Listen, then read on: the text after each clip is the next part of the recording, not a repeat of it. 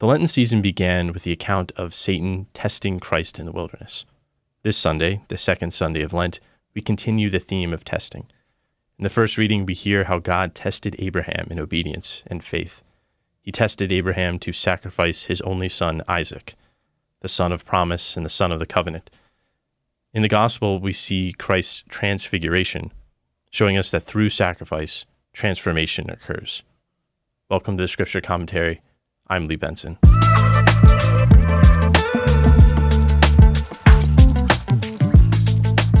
Remember to like, comment, share, subscribe, do everything, do all the things, tell all your friends. Help me to appease the pernicious and fickle algorithm gods. Also, you can ask me a question and I'll answer it on the podcast. You can ask me by emailing me at basicallyrelatedpodcast@gmail.com, or you can leave a comment below and I'll respond there, or in an episode if it's a bigger question. I do read all the comments, even the nasty, mean ones that hurt my feelings. I also read those. Before getting into the readings, I wanted to talk a little bit about my scriptural hermeneutic, or my method of interpretation. I am very much influenced by the fathers of the church, Augustine, Ambrose, all the way to the medievals, and especially the mystics. And then kind of in the later tradition, the mystics like St. John of the Cross, and then in the medieval period, mystics like St. Bonaventure. I'm also influenced by writings like The Imitation of Christ or The Life of Christ by Ludolf of Saxony.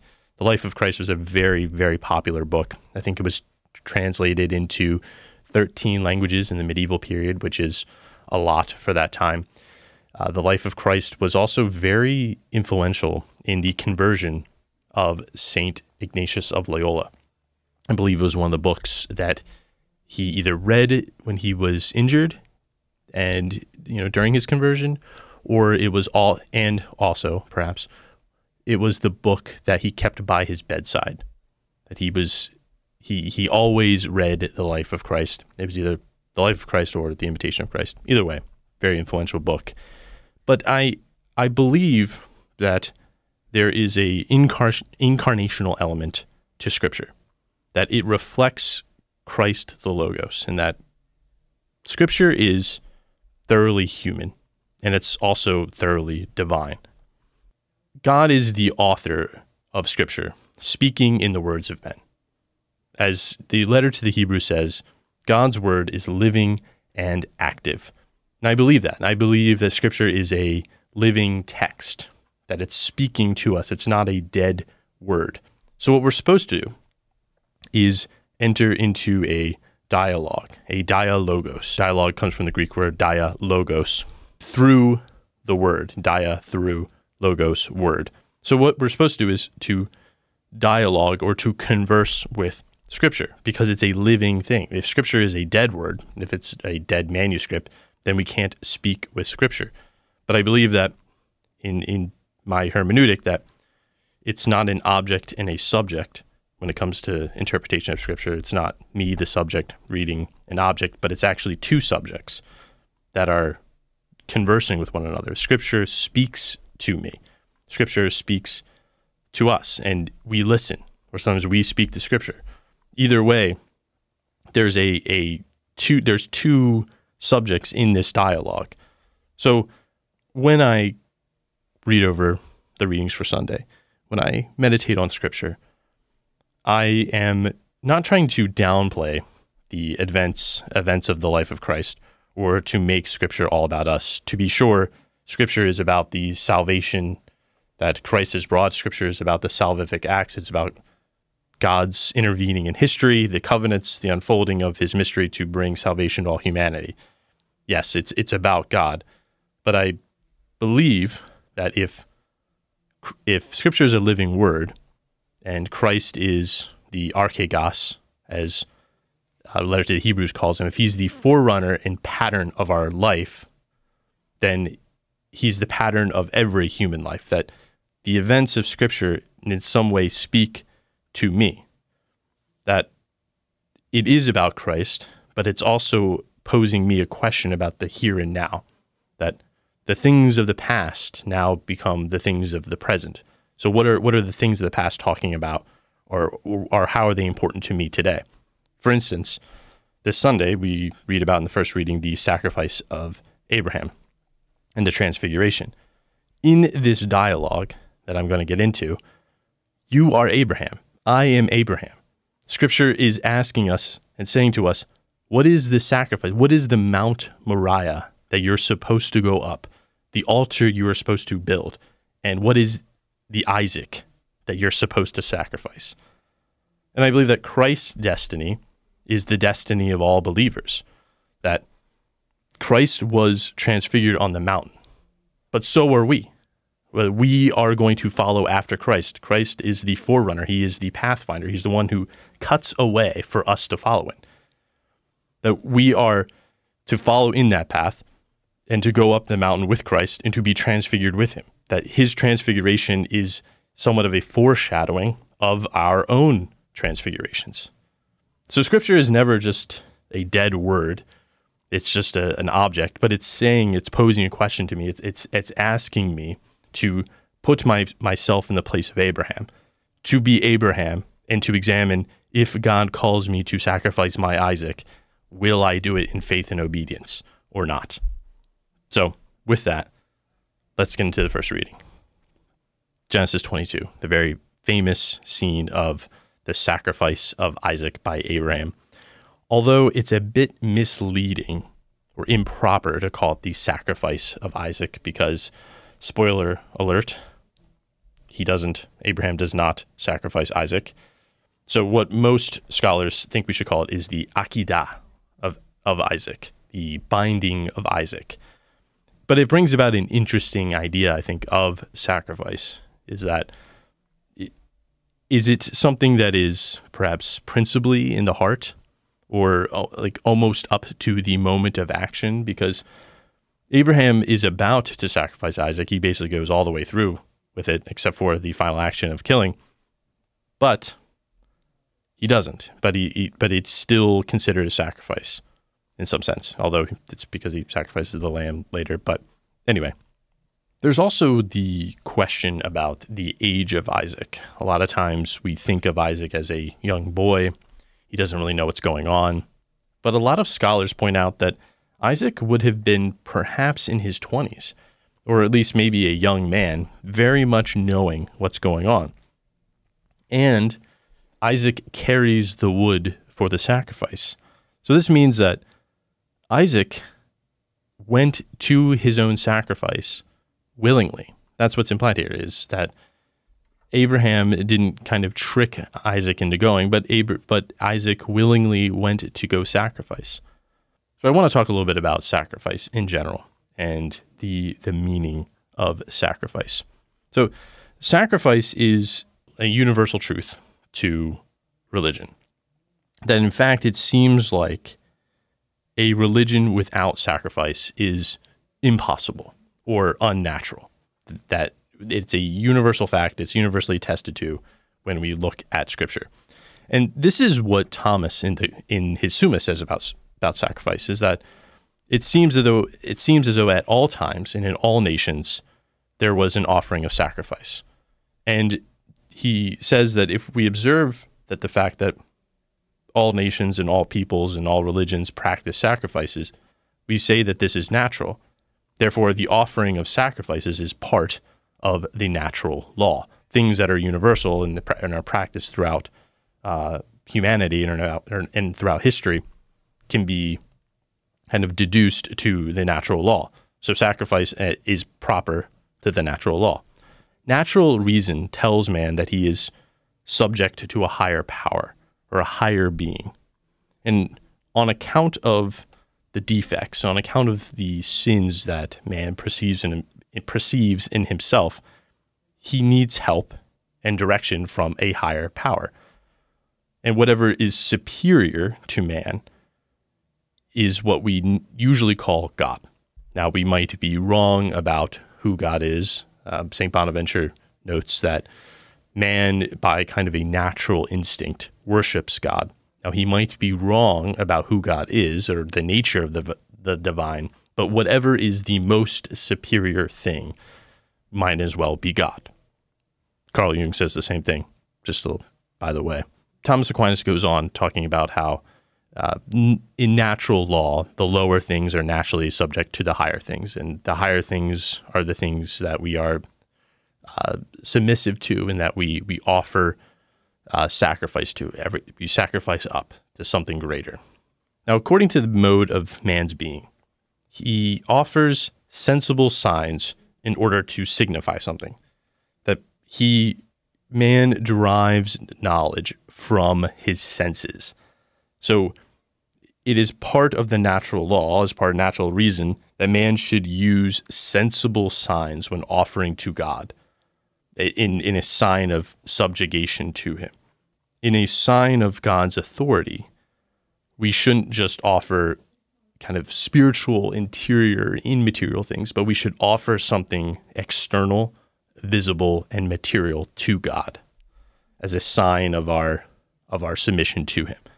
He says, this is what we mean by sacrifice, that an offering of sacrifice is something visible, sensible, and it's a part of natural law. It is natural to man to express his ideas by signs and visible things. A sacrifice is offered that something may be represented. He says that now the sacrifice that is offered outwardly represents an inward spiritual sacrifice. A sacrifice to God is an afflicted spirit, is what Psalm 50 says. But we offer this outward sign of an inward reality. Thomas notes that man is a composite being. We are a unified being of body and soul, something material, body, something immaterial, soul. So therefore, the sacrifice that we offer to God should be some mixture of both. It should be material to express our sensible nature and immaterial to express our spiritual nature. So the inward sacrifice that we offer is the most important one. It's principle, he says. The inward sacrifice precedes the outward devotion. If these are separated, then there's a problem. So the inward sacrifice is the spiritual sacrifice. And from that flows the outward. And the outward sacrifice can be praise. It can be prayer. But it flows from, first, our acknowledgement on the interior that there's a superior being to us. So in the scene of Abraham, he was obedient to God, and he did have faith in God. But the sacrifice puts what was an interior or inward reality into sensible practice. That's in some sense why we could call it a testing, as the first reading says right in the beginning. God put Abraham to the test. That show me, you've said that you are faithful to me, and show me, and you've told me that you are obedient, but now I'm offering the chance to sacrifice the most important thing to you. What's interesting about this moment, kind of historically, and in maybe the philosophy of religion or the study of religions, is this moment in Genesis 22 is the birth of what we would call Abrahamic faith. That it is this moment that really separates the faith of Israel, the faith of the Hebrews. This moment is an act of faith unlike other acts of faith in the ancient world. That is, it's a moment in which faith properly is really born, that other religions kind of have a little bit more amorphous understanding, but this is a concrete understanding that we offer sacrifice to this particular God. And the nature of the sacrifices we offer to this God are very different than the ancient world. Eliade notes how Abraham, compared to the other ancient world sacrifices, is unique because it opens up a new dimension of faith that is acquired through religious experience. That in one sense, Abraham's sacrifice is nothing other than the sacrifice of the firstborn, a very common practice that kind of surrounded Abraham at that time. So it's just a sacrifice to restore to the divinity what belonged to him. Firstborn, both man and animals, belongs to God. So from an outward perspective, it looks like Abraham's sacrifice is just like any other one. So in its form, the sacrifice of Abraham resembles all sacrifices, but it differs fundamentally in the content. That Abraham's act was an act of faith, that something new was born in this act, namely the faith of Israel.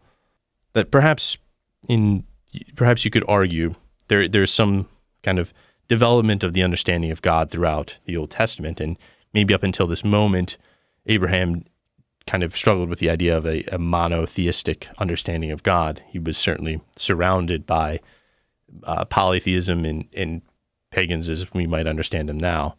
But in this moment, a distinct faith is born that then, like I said, informs all the faith of Israel, and then from there, Christianity.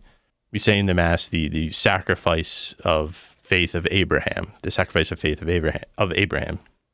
And this is like I said, the foundation. So I want to dive into some interpretation. So in the letter to the Hebrews, it says that by faith, Abraham, when put to the test, offered up Isaac. And he who had received the promises was ready to offer his only son, of whom it was said, through Isaac, descendants shall bear your name. He, Abraham, reasoned that God was able to raise even from the dead, and he would receive Isaac back as a symbol. So many interpretations of this event from Genesis is that it was blind obedience, right? That God was offering or was asking from Abraham human sacrifice. That it was a very common practice, again, of some of the religions surrounding Abraham or that Abraham would have known. So the God of Israel, the God he had encountered, was no different. But in the letter to the Hebrews, we get a little bit of a different understanding. That here it almost seems as though faith and reason are united in the act of this. It's not blind obedience. It's not simply, this is what God asks, and therefore I'm just going to do it. It was faith united to reason, faith and understanding. On his way up to Mount Moriah to offer Isaac as a sacrifice, Abraham believes that and reasons that he can put Isaac to death, but yet still the promises of God will remain. We have to remember who Isaac is. We have to remember what Isaac symbolizes, that it was through Isaac that all the promises of the covenant were going to be fulfilled. Abraham was well past childbearing age, so was his wife Sarah, and yet they had conceived this son by faith. Everything rested in Isaac. And Isaac, kind of as a child in general, as a symbol, is the symbol of the future and is the symbol of hope and potential. So he's being asked to sacrifice, as the first reading says, Isaac, your only one whom you love. The one who is going to bring about all the promises that God had promised to Abraham. But he was to put that to death. But Abraham, in his understanding, says God will keep his promises. I will receive my son back.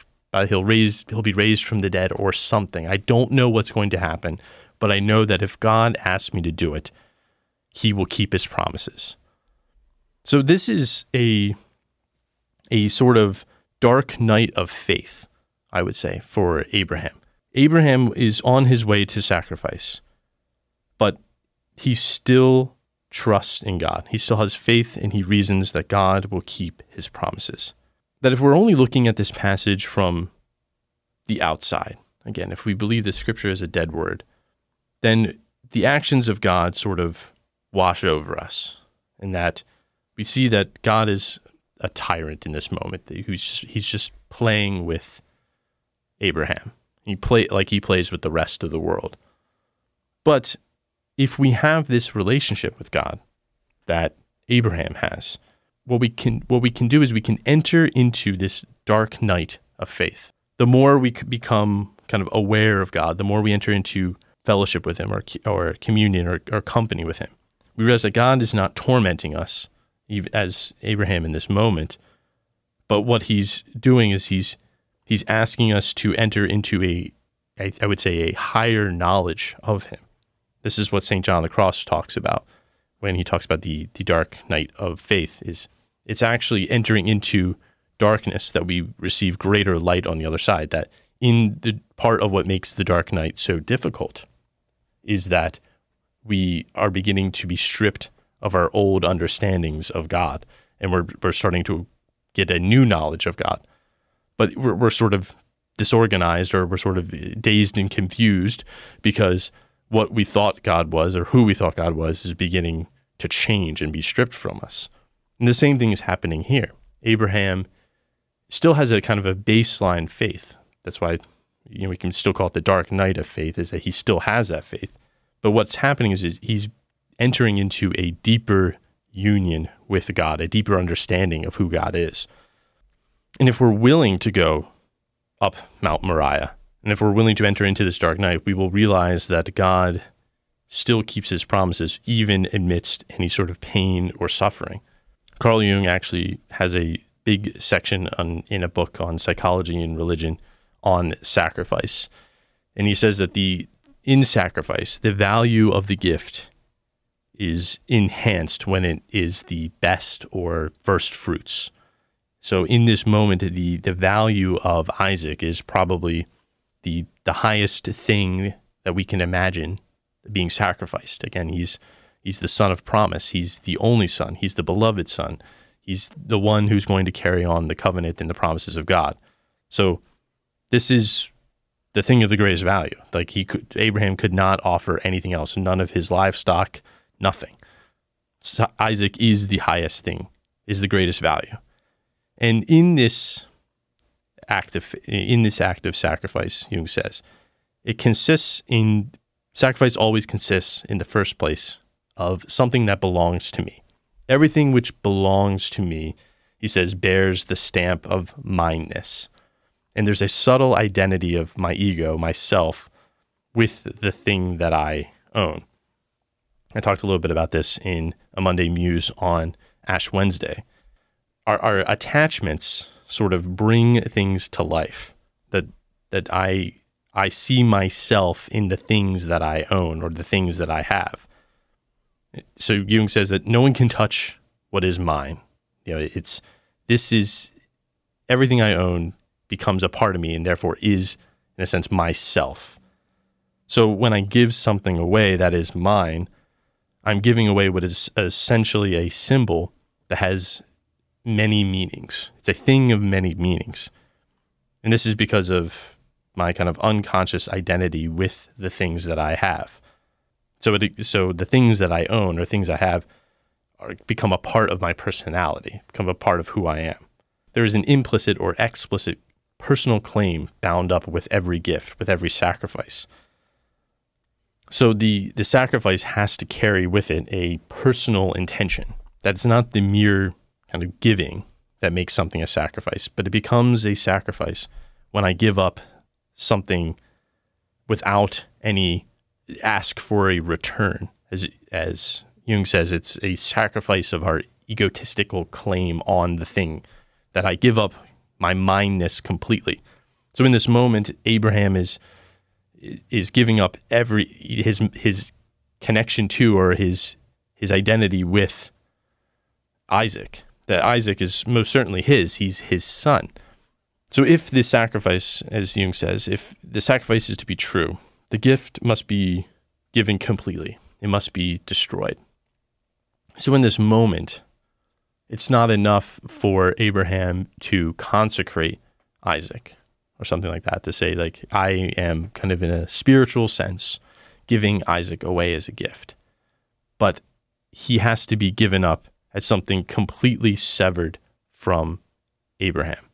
So he has to be killed, to be destroyed. Then Jung says it's possible to say that there's no egotistical claim on it, that I have completely given up this thing and let it be destroyed, and I'm not asking for anything in return. Now you might think, given the interpretation from the letter to the Hebrews, didn't it say that Abraham reasoned that God would give him back? I would say that that interpretation doesn't quite stipulate how he'd be given back. He just knew that was a possible thing for God to do. And I would say that in this sacrifice of Isaac, Abraham is still saying, I'm giving my son up to you completely. I do think you're a God who rewards faith and obedience, but I'm doing this not for that sake. I'm doing this because I know that you keep your promises. Because if we take it that, or if we understand sacrifice is something we give up for something in return, then it becomes sort of magic. Sacrifice becomes magic. And the purpose of giving things up, the purpose of sacrifice is to somehow purchase something from God. It's to say that I can manipulate God by sacrifice. So therefore, our sacrifice becomes worthless because we believe that we can control God.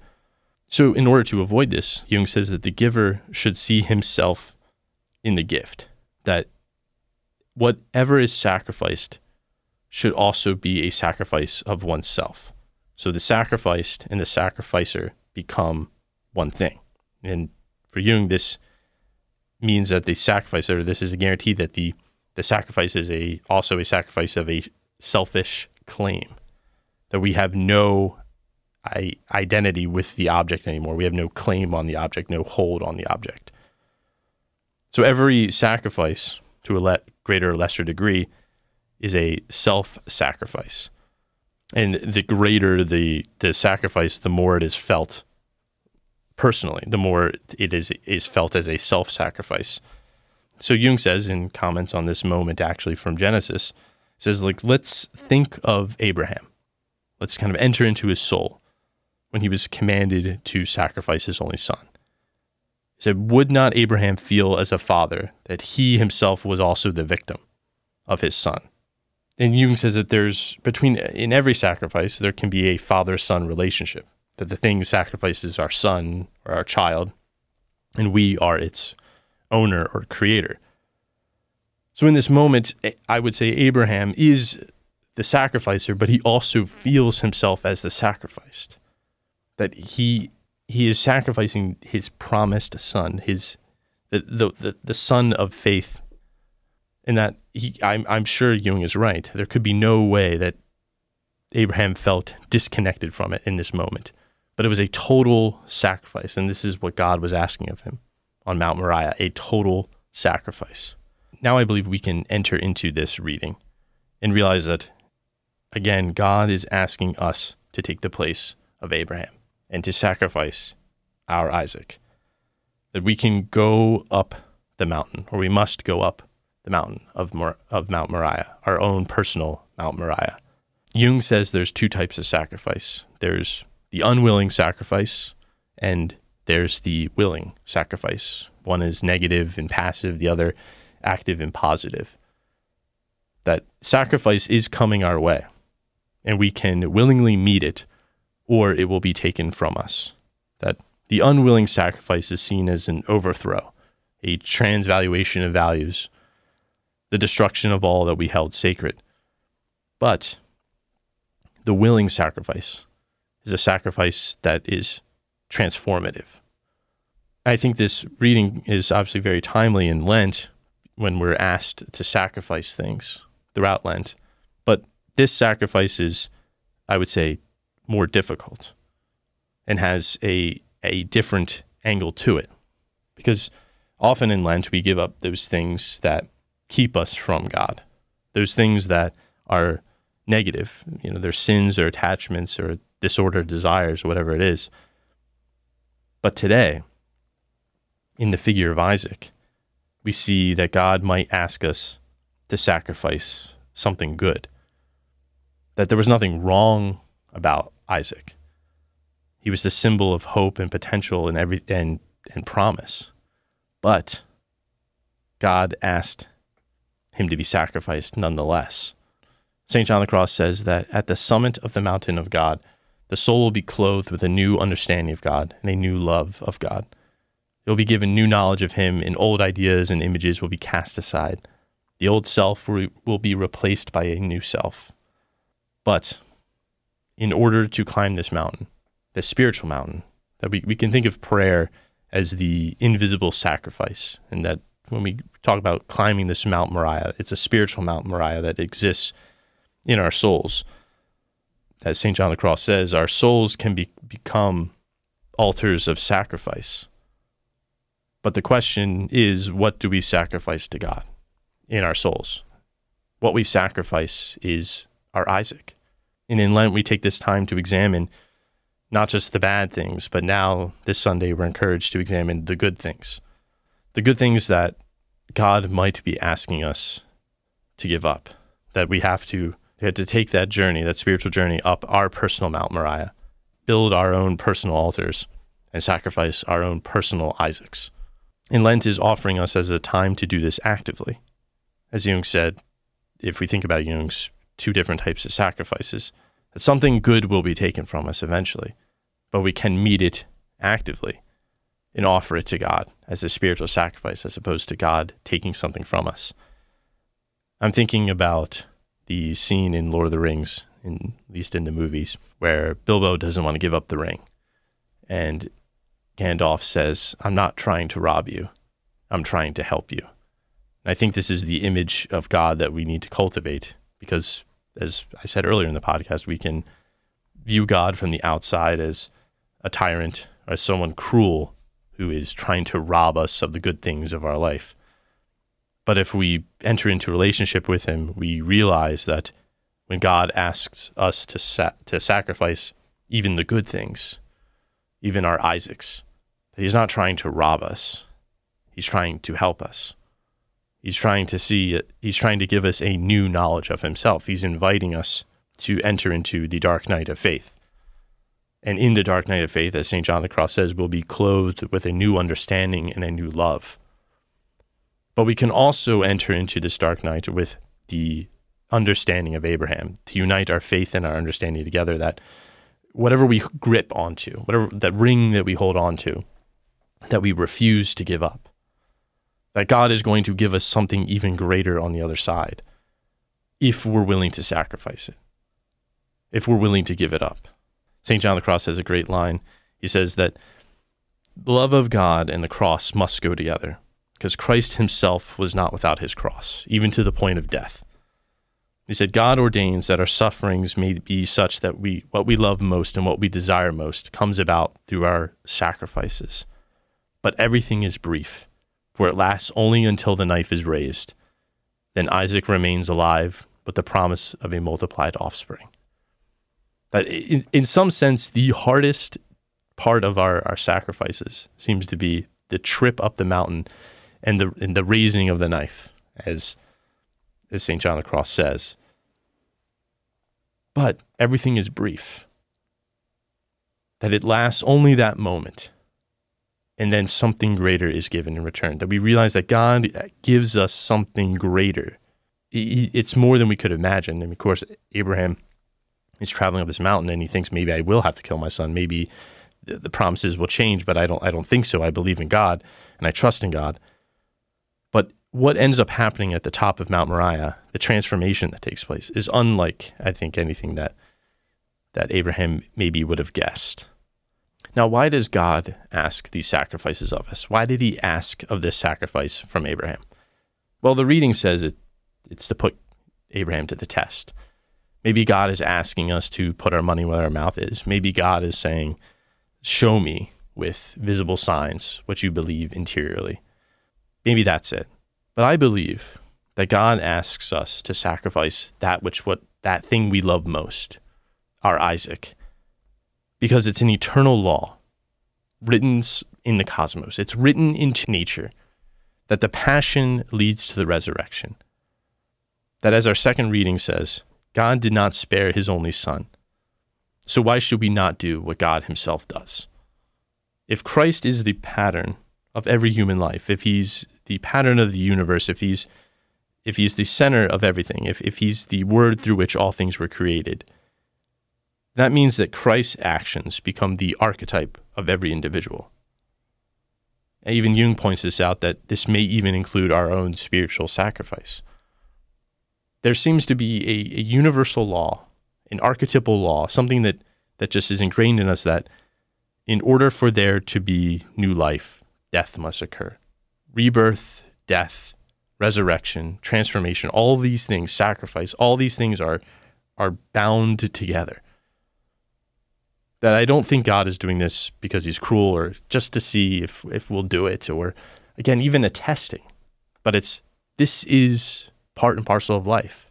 That Christ, the logos of the universe, the logic of the universe, the meaning of the universe, the archetype of everything, if he suffered so as to be transformed, so too you must suffer to be transformed. You must sacrifice to be transformed.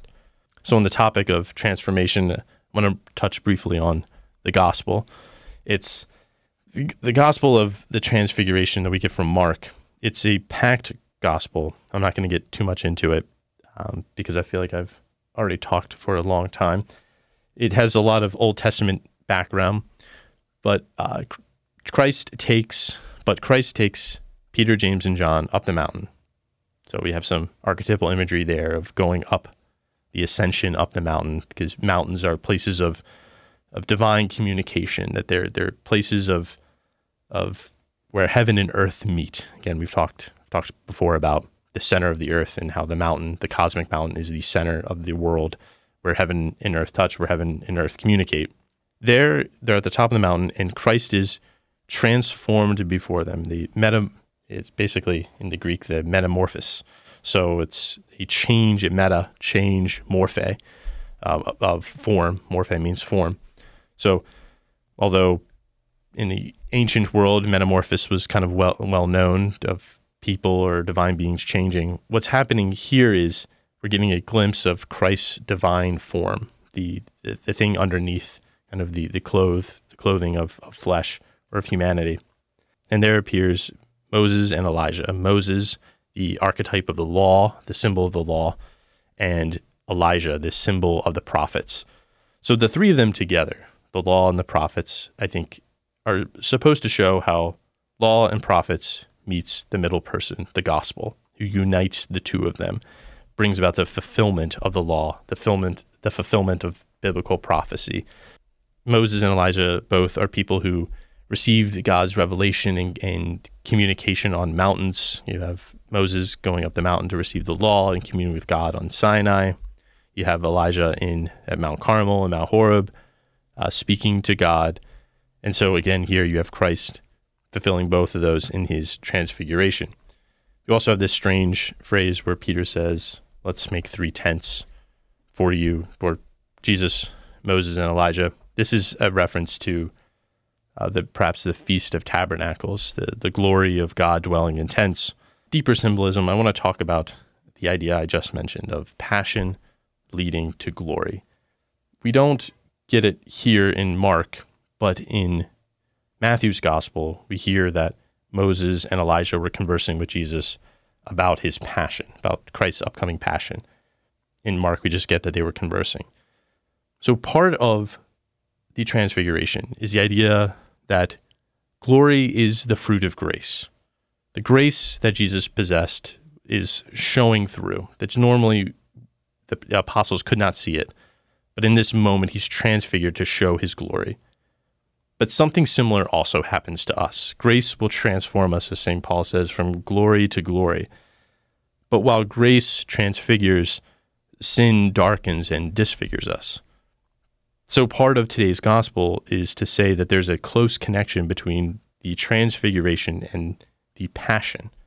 Christ is telling his apostles, he's showing his disciples that it is impossible for them, and it is impossible even for himself, to reach the glory of transfiguration without passing through the sufferings and sacrifices he's going to make. That what has been disfigured by sin cannot regain its original beauty except by purifying suffering. If we wish to be transfigured, St. John of the Cross is emphatic about this. The top of the summit of Mount Carmel, the summit of our spiritual lives, is union with God, to become godlike, to be deified, have a transformation of our form, right? We'll always remain human, but by grace we can become more than human. We can become like God. We can participate in God. But in order to do that, in order to become like God, sacrifice is necessary. Suffering is necessary. Even the good things must be sacrificed. in our spiritual journey up Mount Moriah or up Mount Tabor, to be transfigured at the top. We offer sacrifice at the top of that mountain to be transfigured. We offer all the bad things of our life, but we also offer the good things so that we can be clothed with a new understanding, as the apostles were. Peter, James, and John had a new understanding of Christ at the top of the mountain, at the ascension. They were given a new revelation. We too can experience that. However, sacrifice is necessary in order to achieve that new revelation. I think I'll stop there for today. I've talked for a while. Remember, if there's anything you want to ask me or anything you'd like me to talk about, you can email me at basicallyrelatedpodcast@gmail.com, or you can leave a comment on my YouTube and I will respond there or make it an episode. Either way, thank you for listening. I'll see you next week.